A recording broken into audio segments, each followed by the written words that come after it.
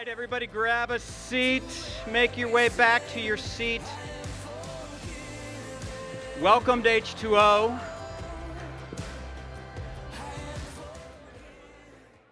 Go ahead and grab a seat. We'll get started here. Hey, welcome, everybody. How are you guys doing? Let's try that again. How are you guys doing? I'm excited. A few people have asked me why I'm not wearing a sling. I got to confess, the real reason is not because the doctor has said you're done. That's 2 weeks away. My wife is working. So that's the real reason. So, hey, before I jump into teaching, we've got some fun things going on in our family that I just want to celebrate with you, if you don't mind. First of all, my daughter, Kara, has graduated from flight attendant school. She's legit. So if you ever fly United, right? Because that's who she works for. So we're going to be going on a road trip. I'll be driving Kara. On Wednesday, we'll be driving together up to Washington, D.C. and listening to my music the whole way there, right? So that's what's going on with Kara. Another daughter, Caitlin, my oldest. Caitlin is getting, isn't that a beautiful picture?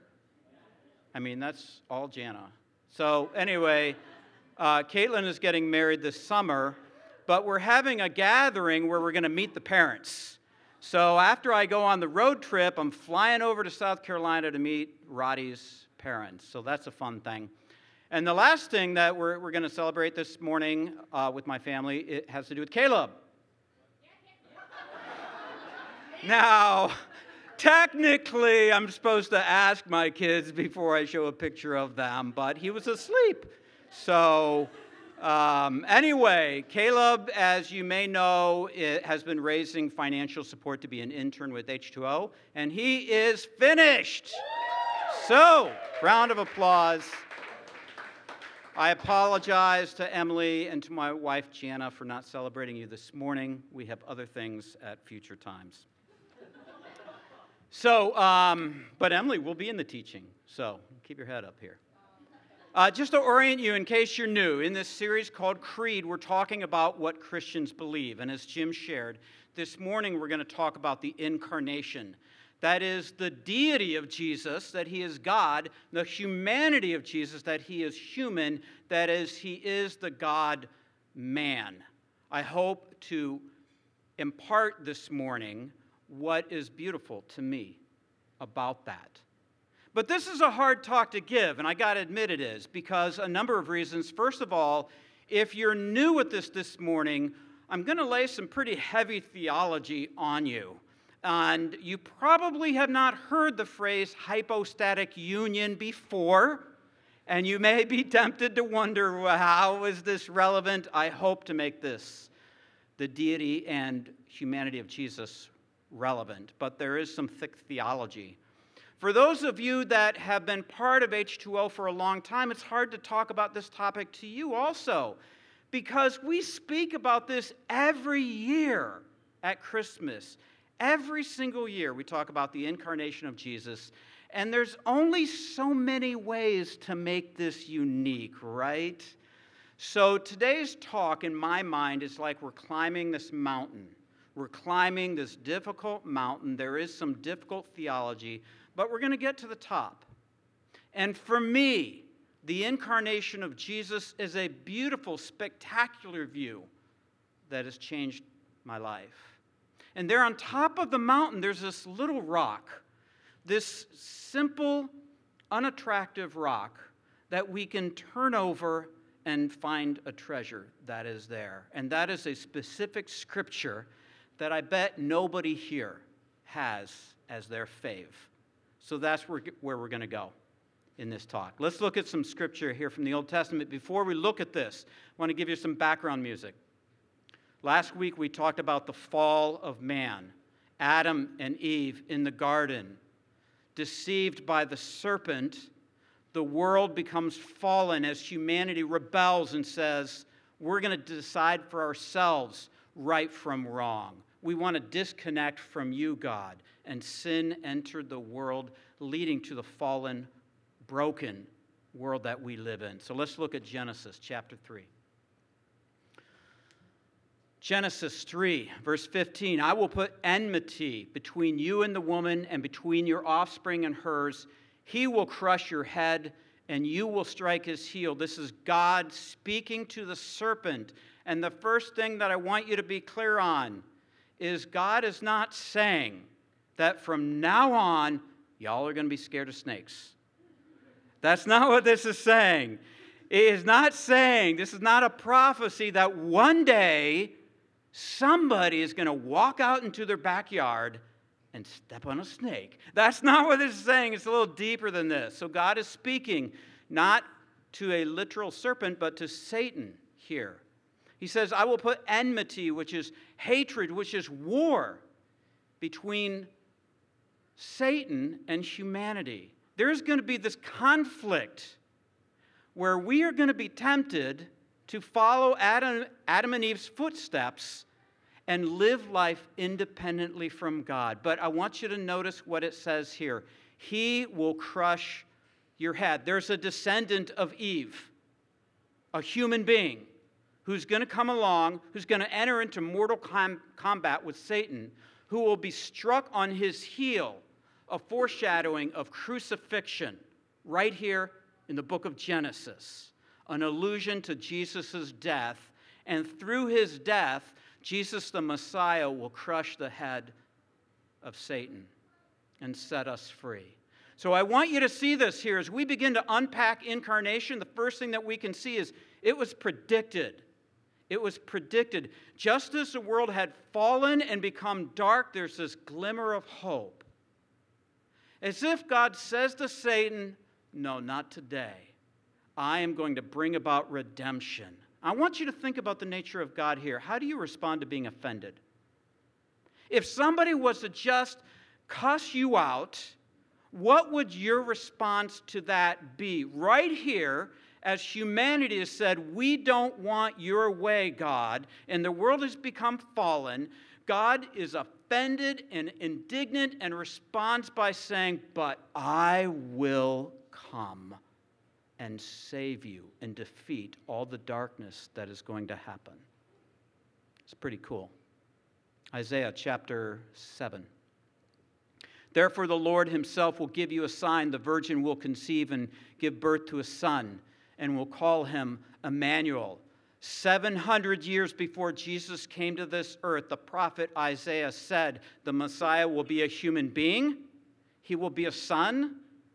He will be virgin born, and we will refer to him, we will look at him from this time forth as being God with us, God on our side. That's what Emmanuel means, God with us. Isaiah chapter 9.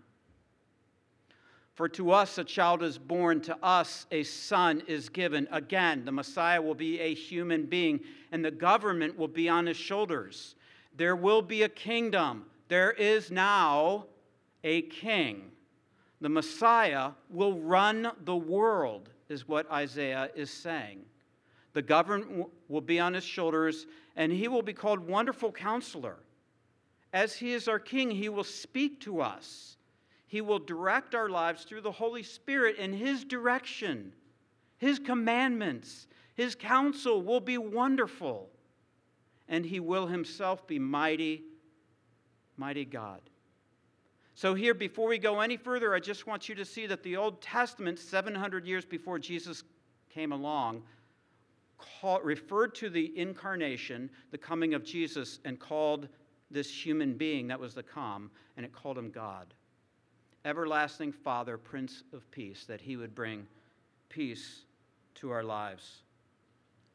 Here's where we begin to look at the New Testament. You have Matthew, Mark, Luke, and John, and they all describe the incarnation in a different way. Mark, for some reason, just skips it. It's like, let's just get to Jesus' ministry, and it just skips over the birth. Matthew takes a lot of time talking about these prophecies that I've shared with you.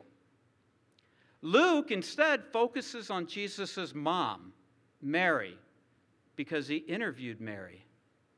And John takes an entirely different tack. John says this at the beginning of his gospel. In the beginning. So before John unpacks who Jesus is and what the incarnation is all about, he takes us back to the very beginning. These are the first three words of the Bible in Genesis, in the beginning. In other words, John is saying that the person I'm about to tell you about is uncreated. He's always been here. So, John was brought up in Greek culture. The Romans had taken control of the world, but Greek culture reigned. And so people spoke Koine Greek. They paid attention to Greek philosophy. And one of the philosophical thoughts was called the Logos. As Greeks looked up at the stars and they looked at life, they contemplated life and they saw a beauty, an order, a design to the universe. And they called that explanation for the world the Logos.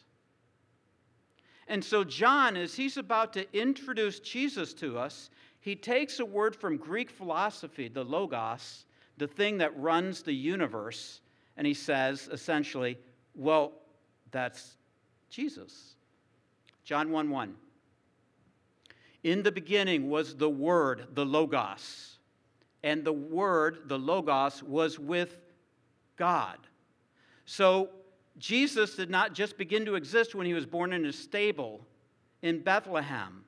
The second person of the Trinity is infinite, uncreated, and has always been with God the Father in a relationship. And the Word was God. That God the Father is, of course, God, and God the Son also is completely God, uncreated, and existent through all eternity. Verse 14. And the Word became flesh and made his dwelling among us, and we've seen his glory. John is trying to explain an inexplicable thing. How does God take on human skin? He says the thing that runs the universe came down and was born in a stable and has a name. 1 John 1:1. He begins with the same thing, that which was from the beginning, the eternal, uncreated, which we've heard, which we've seen with our eyes, we've looked at with our hands, and we've touched. We proclaim this to you. It's as if John is saying, in the life of Jesus, I've seen God with my own eyes. I've touched God. I've heard God speak. John seems overwhelmed by the incarnation. And throughout John's gospel, again and again and again, he repeats this theme. John 5. For this reason, they tried all the more to kill him, not only because he was breaking the Sabbath, but because he, Jesus, was even calling God his own Father, making himself equal with God. Now, there are some groups, some people, Jehovah's Witnesses and Mormons, who will deny that Jesus is God. They will call him the Son of God, as if there's God, and then the Son of God is lower than God. But that's not what the Scripture teaches. The Scripture teaches that to be the Son of God means you're equal to God. Do you see that in that Scripture? So my son, Caleb, is a Heber. And it's if someone would have a conversation with Caleb and say, oh, you're a Heber, the son of Heber, so you're less than Mr. Heber. That makes no sense. No, I'm fully Heber. In fact, I can kick my dad's butt in basketball. I'm fully Heber. That's John's point here. Sometimes. John 8. The Jews answered Jesus, aren't we right in saying that you're a Samaritan and demon-possessed? Now, I doubt if any of us use this, but like Samaritan is the biggest diss anyone could use. It's like you're not even a true Jew. You're a half-Jew. You're a Samaritan. And by the way, I think you're possessed by the devil. That's the context of this little argument that's going on. And here's how Jesus responds in verse 56. Your father Abraham, he goes back to Abraham, the father of the Jewish race. And he says, your father Abraham rejoiced at the thought of seeing my day. He saw it and was glad. Now, Abraham was 1,400 years before. They responded and said, "You're not yet 50 years old," they said to him, "and you've seen Abraham." Verse 58. "Very truly I tell you," Jesus answered, "before Abraham was born, I am." And let's just pause on this. That phrase, "I am," is the actual name that God revealed himself as in the Old Testament. In Exodus chapter 3, God explained to Moses, "Call me, I am." And Jesus takes the name of God upon himself. At this, they picked up stones to stone him for the sin of blasphemy. But Jesus hid himself. John continues throughout his gospel, John 20.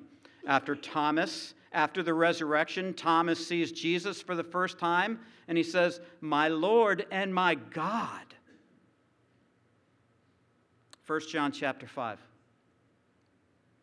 We also know that the Son of God has come and given us understanding so that we may know him who is true, and we're in him who is true by being in his Son, Jesus Christ. He is the true God and eternal life. Guys, when I first became a Christian and I heard that Jesus was God and I began to study this out, I was blown away at verse after verse after verse after verse. It's like the whole world of early Christianity was crystal clear that Jesus is fully God. It's not just John that wrote this way, but the rest of the writers of the New Testament. Paul, in Romans 9, next verse. "Theirs are the patriarchs, and from them is traced a human ancestry of the Messiah, who is God over all, forever praised." Next verse. "While we wait for the blessed hope, the appearing of the glory of our great God and Savior, Jesus Christ." Next verse. Now, this is the book of Hebrews, and this is a conversation between God and a number of different beings. "To which of the angels did God ever say, 'You're my son, today I've become your father'?" The answer is nobody. "Or again, 'I will be his father, and he will be my son'?" Next verse. "And again, when God brings his firstborn into the world, that is Jesus, he says, 'Let all the angels worship him.'" Worshiping anyone but God is strictly against the Old Testament law. Verse 7, "In speaking of the angels," he says, "God makes his angels spirits and his servants flames of fire." Verse 8. "But about the Son, he, God, says, 'Your throne, O God, will last forever and ever.'" God himself refers to Jesus as God. Now, I know some of you love theology, like a few of you, two of you, like one other person and me. And a lot of people think theology is like boring and not all that important. And I just want to argue that really having a clarity on who Jesus is paramount. Theology, bad theology, is like looking at art, this beautiful, like a Rembrandt, and seeing mud thrown across it. And Savannah, the art student, just gasped. Or it's like watching your favorite football team, like the great Ohio State Buckeyes. And then static fills the TV. It's like the image is marred. I can't see it. All right, let's just stick with the art as an example here. Listen, I want to stress this point not just so that you ever are swayed away from believing that Jesus is God, but today there's this idea that I can take Jesus as my Savior and I can kind of live my own life. And that's bad theology. That is horrible theology. C.S. Lewis said this. Next verse, please. Go back one, if you don't mind, to liar, lunatic, Lord. Okay, Jesus, C.S. Lewis said Jesus was either a liar, a lunatic, or a Lord. And his thinking is this. Jesus made such profound claims. It's like you either build your life on my words, or you are a fool, and your life will be destroyed. I mean, you kind of got to go all in one way or the other. Jesus said that our eternity depends on what we do with him. So he's either telling the truth or he's a liar, which makes him incredibly evil. He's either a liar or he's crazy, he's a lunatic, or he is actually the Lord. C.S. Lewis went on to say this: I'm trying here to prevent anyone saying the really foolish thing that people often say about him. I'm ready to accept Jesus as a great moral teacher, but I don't accept his claim to be God.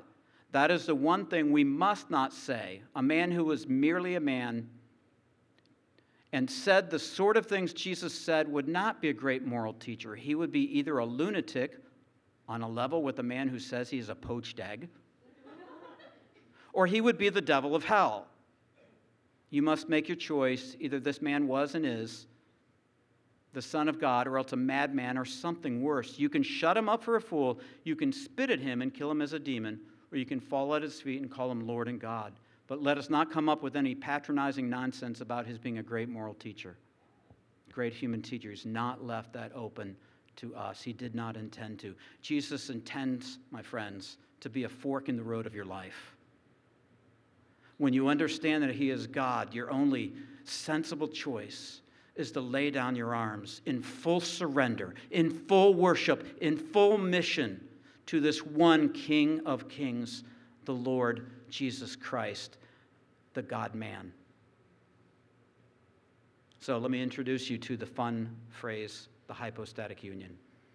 The hypostatic union comes from Greek. Hypostasis is person. Union is referring to Jesus having two natures. I have a human nature. Jesus had a human nature and a God nature, both. So the math of the incarnation is this: Christ was one person with two natures, divine and human, the God-man.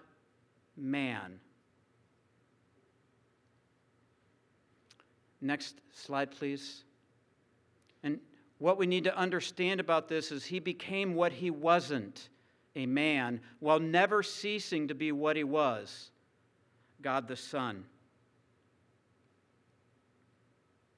So the bad theology that I want us to be clear on, bad theology is thinking that he was not God.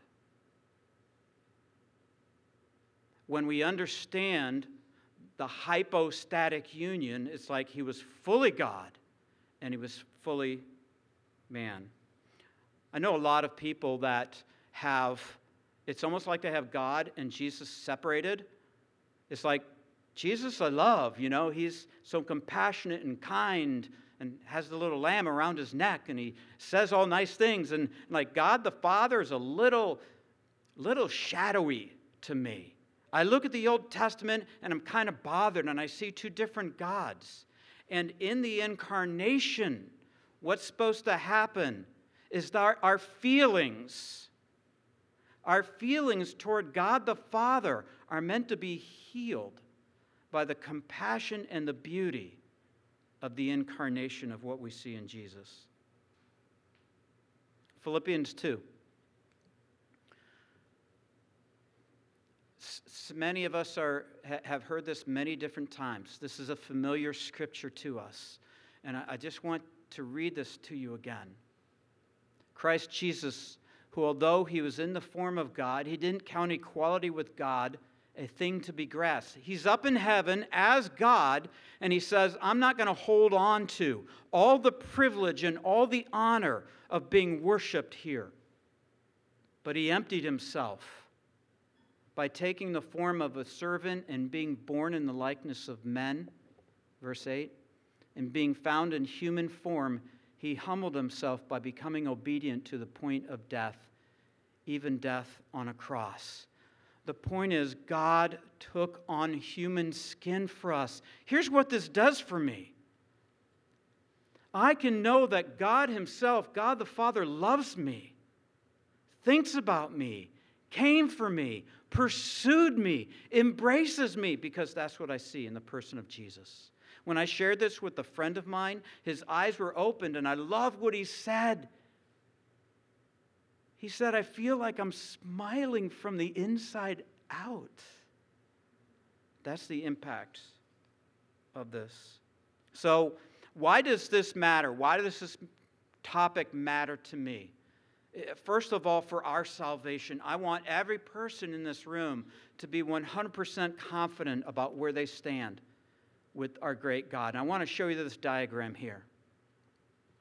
This diagram is like, imagine all humanity is walking on the road of life. We're all walking through life together. We've all got different stories. But at one point, hopefully, we hear about the cross poetically visualized in a yield sign here. So we're all walking through life, and hopefully we hear about Jesus. Some people reject Jesus, maybe because they've experienced some abuse, they've been a victim, or they look out at the world and they can't understand how there can be suffering in the world.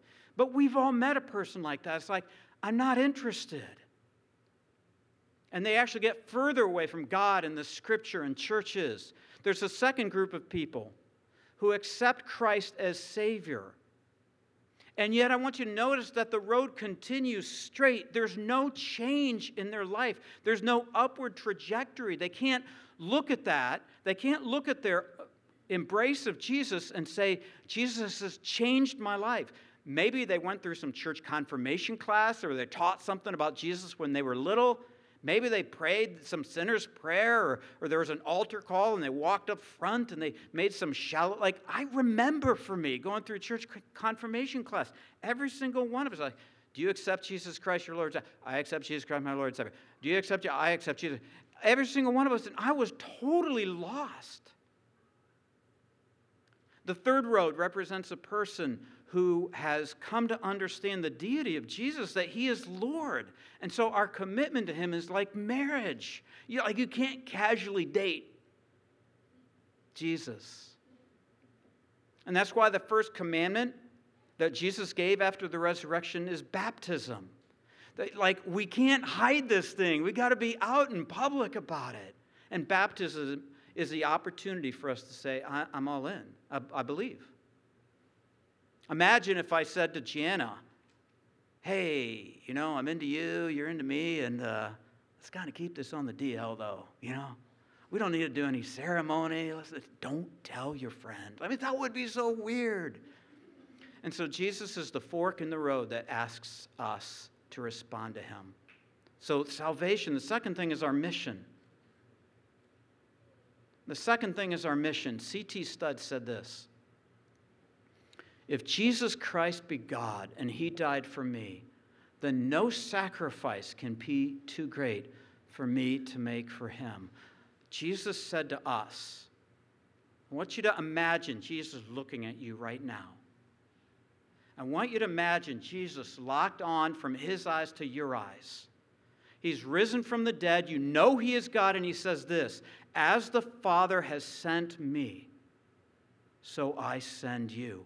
Man, how would you experience? It's like, man, what an incredible mission we have.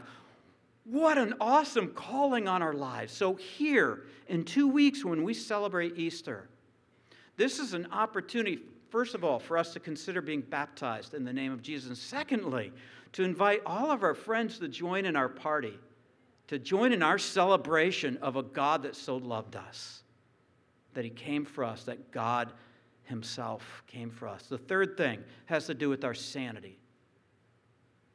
It has to do with our sanity. We all know life is crazy, right? We all know that we're all going to go through hard times. And you're going to wonder what in the world is going on in my life. I have a good friend, a guy we've been friends for 30 years, John Draghi.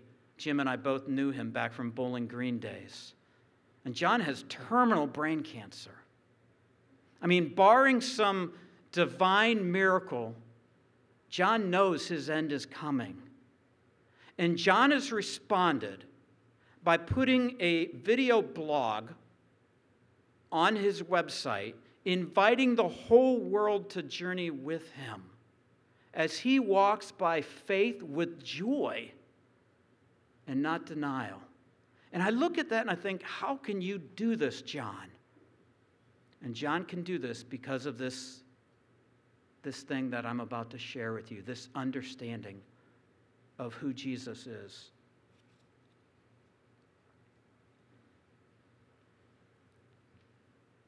Early Christianity faced a false teaching called monophysitism. And I think many people today are modern-day monophysites. Some people believe that Jesus is God, but they don't fully embrace his humanity. So I talked about the first error being thinking that Jesus isn't fully God. The second error is thinking that Jesus isn't fully human. And I'm speaking to us right now. Have you ever thought this or heard this, that, well, yeah, Jesus was tempted, but how hard could it have been? He's God. It's common thinking to play down the suffering and the humanness of Jesus. So listen. He was born of a woman as a baby. He had poopy diapers. I hope it's not irreverent to say he passed gas. He was a human being.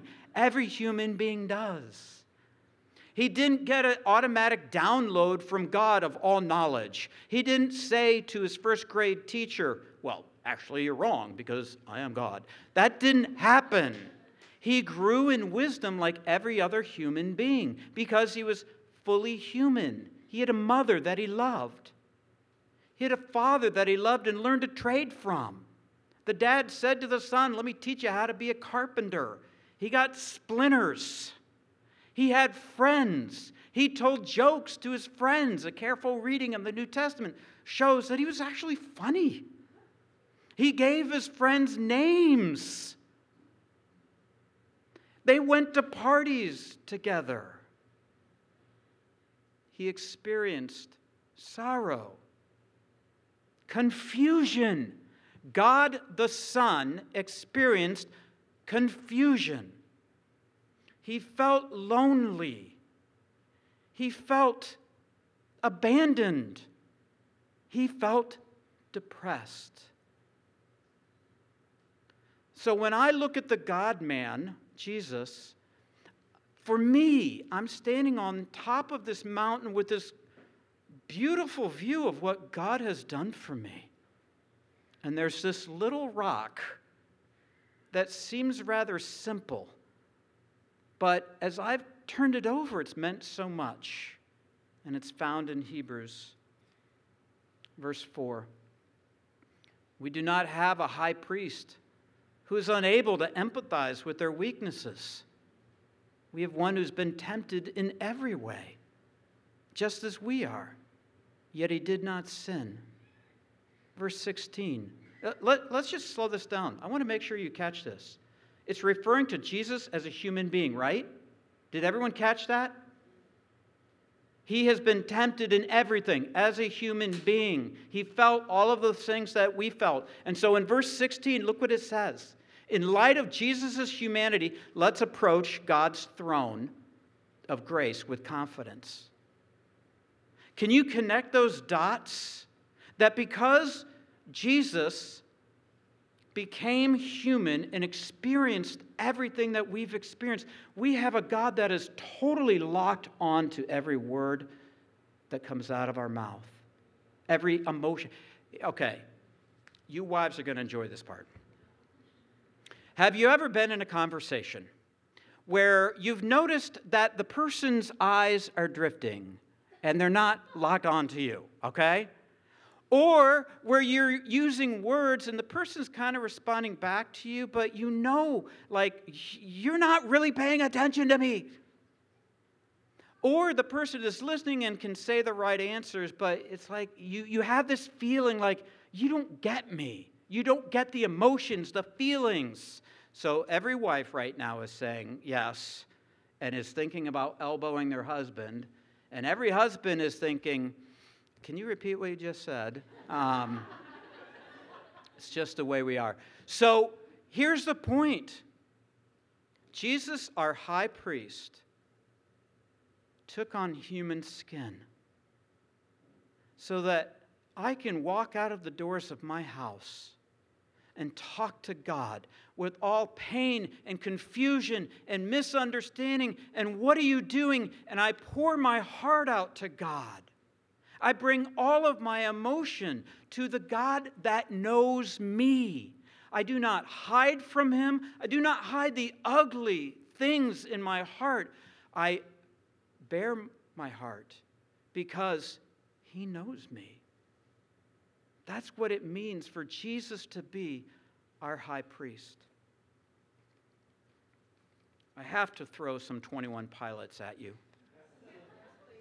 I do not know why I would go in front of you and hide my soul, because you're the only one that knows. You're the only one that knows. Jesus, the high priest. Okay, I talk about rap a lot, and I want to show you a rapper you probably don't know. So, anyone recognize this guy? I gave you a clue. I said it was a rapper. All right. Shai Linne is the guy's name.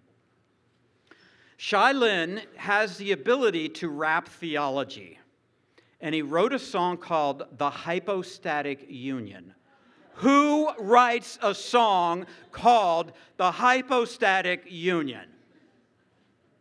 And we discussed making this into a video and you following along, but the words are so beautiful, I decided I just want to close by reading them slowly with you, with no intention of rapping, to be clear.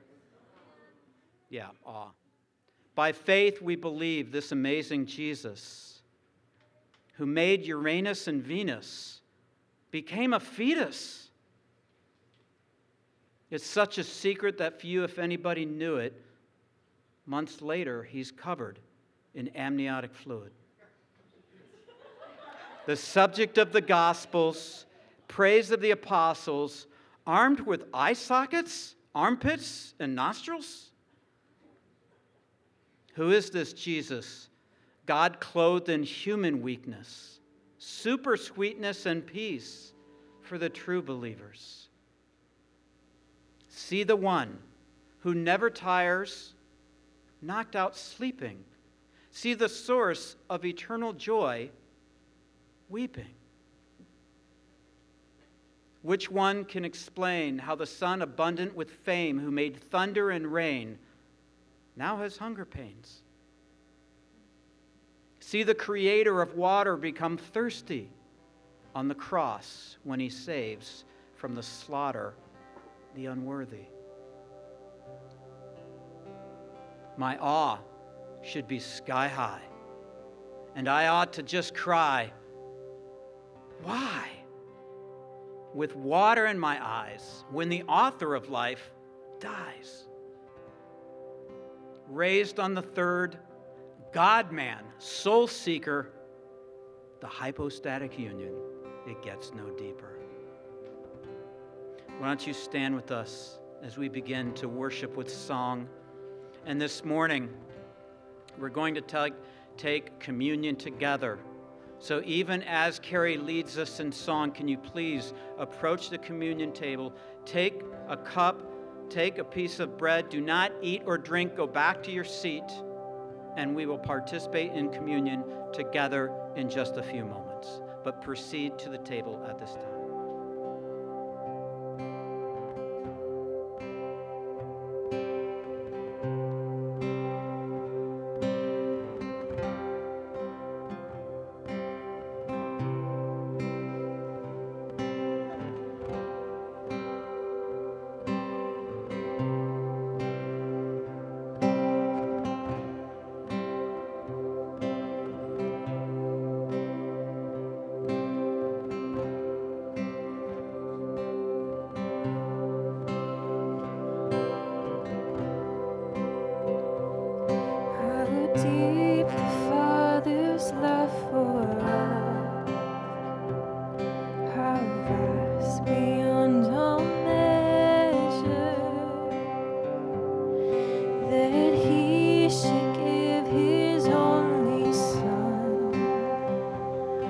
To make a wretch his treasure.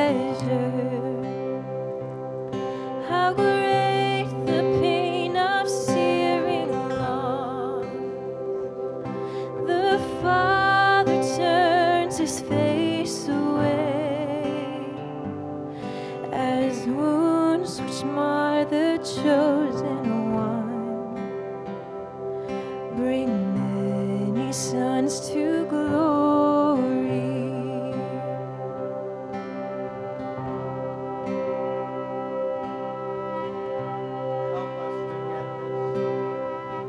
To help us to get this, to understand incarnation, Jesus at the Last Supper said, "This is my body.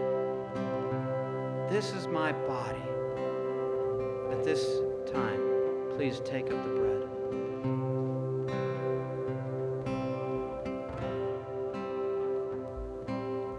What we're participating in, the elements of communion, which is also called the Eucharist. And there's a Greek word, Eucharisteo, which means recognition of a gift received. We have received a beautiful gift in the incarnation of Jesus, whose body was broken and whose blood was spilled. So please take of the cup. Great God, we worship you. That you were not aloof and distant. It's not even appropriate to say that you loved us. You so loved us, according to John. You so loved us that you gave your Son, the one you loved, who suffered all the difficulties of life. Thank you for that. Thank you that you knew from the beginning that you would die on a cross. Thank you, God, for that. Thank you, you knew every sin that we would ever commit, every betrayal, every turning away from you. You knew all of that, and you still went to the cross, and you still said, "I want you." When your beard was plucked out, when you were spat upon by people that you had created, when you were mocked in your majesty, you were mocked as a crown of thorns was put on your head. And yet you said, "No, I will claim my prize, my people." Thank you, great God. Thank you, God, for the incarnation. We come now to worship. We come to worship a Father who has loved us so deeply and known us so perfectly. We worship you now.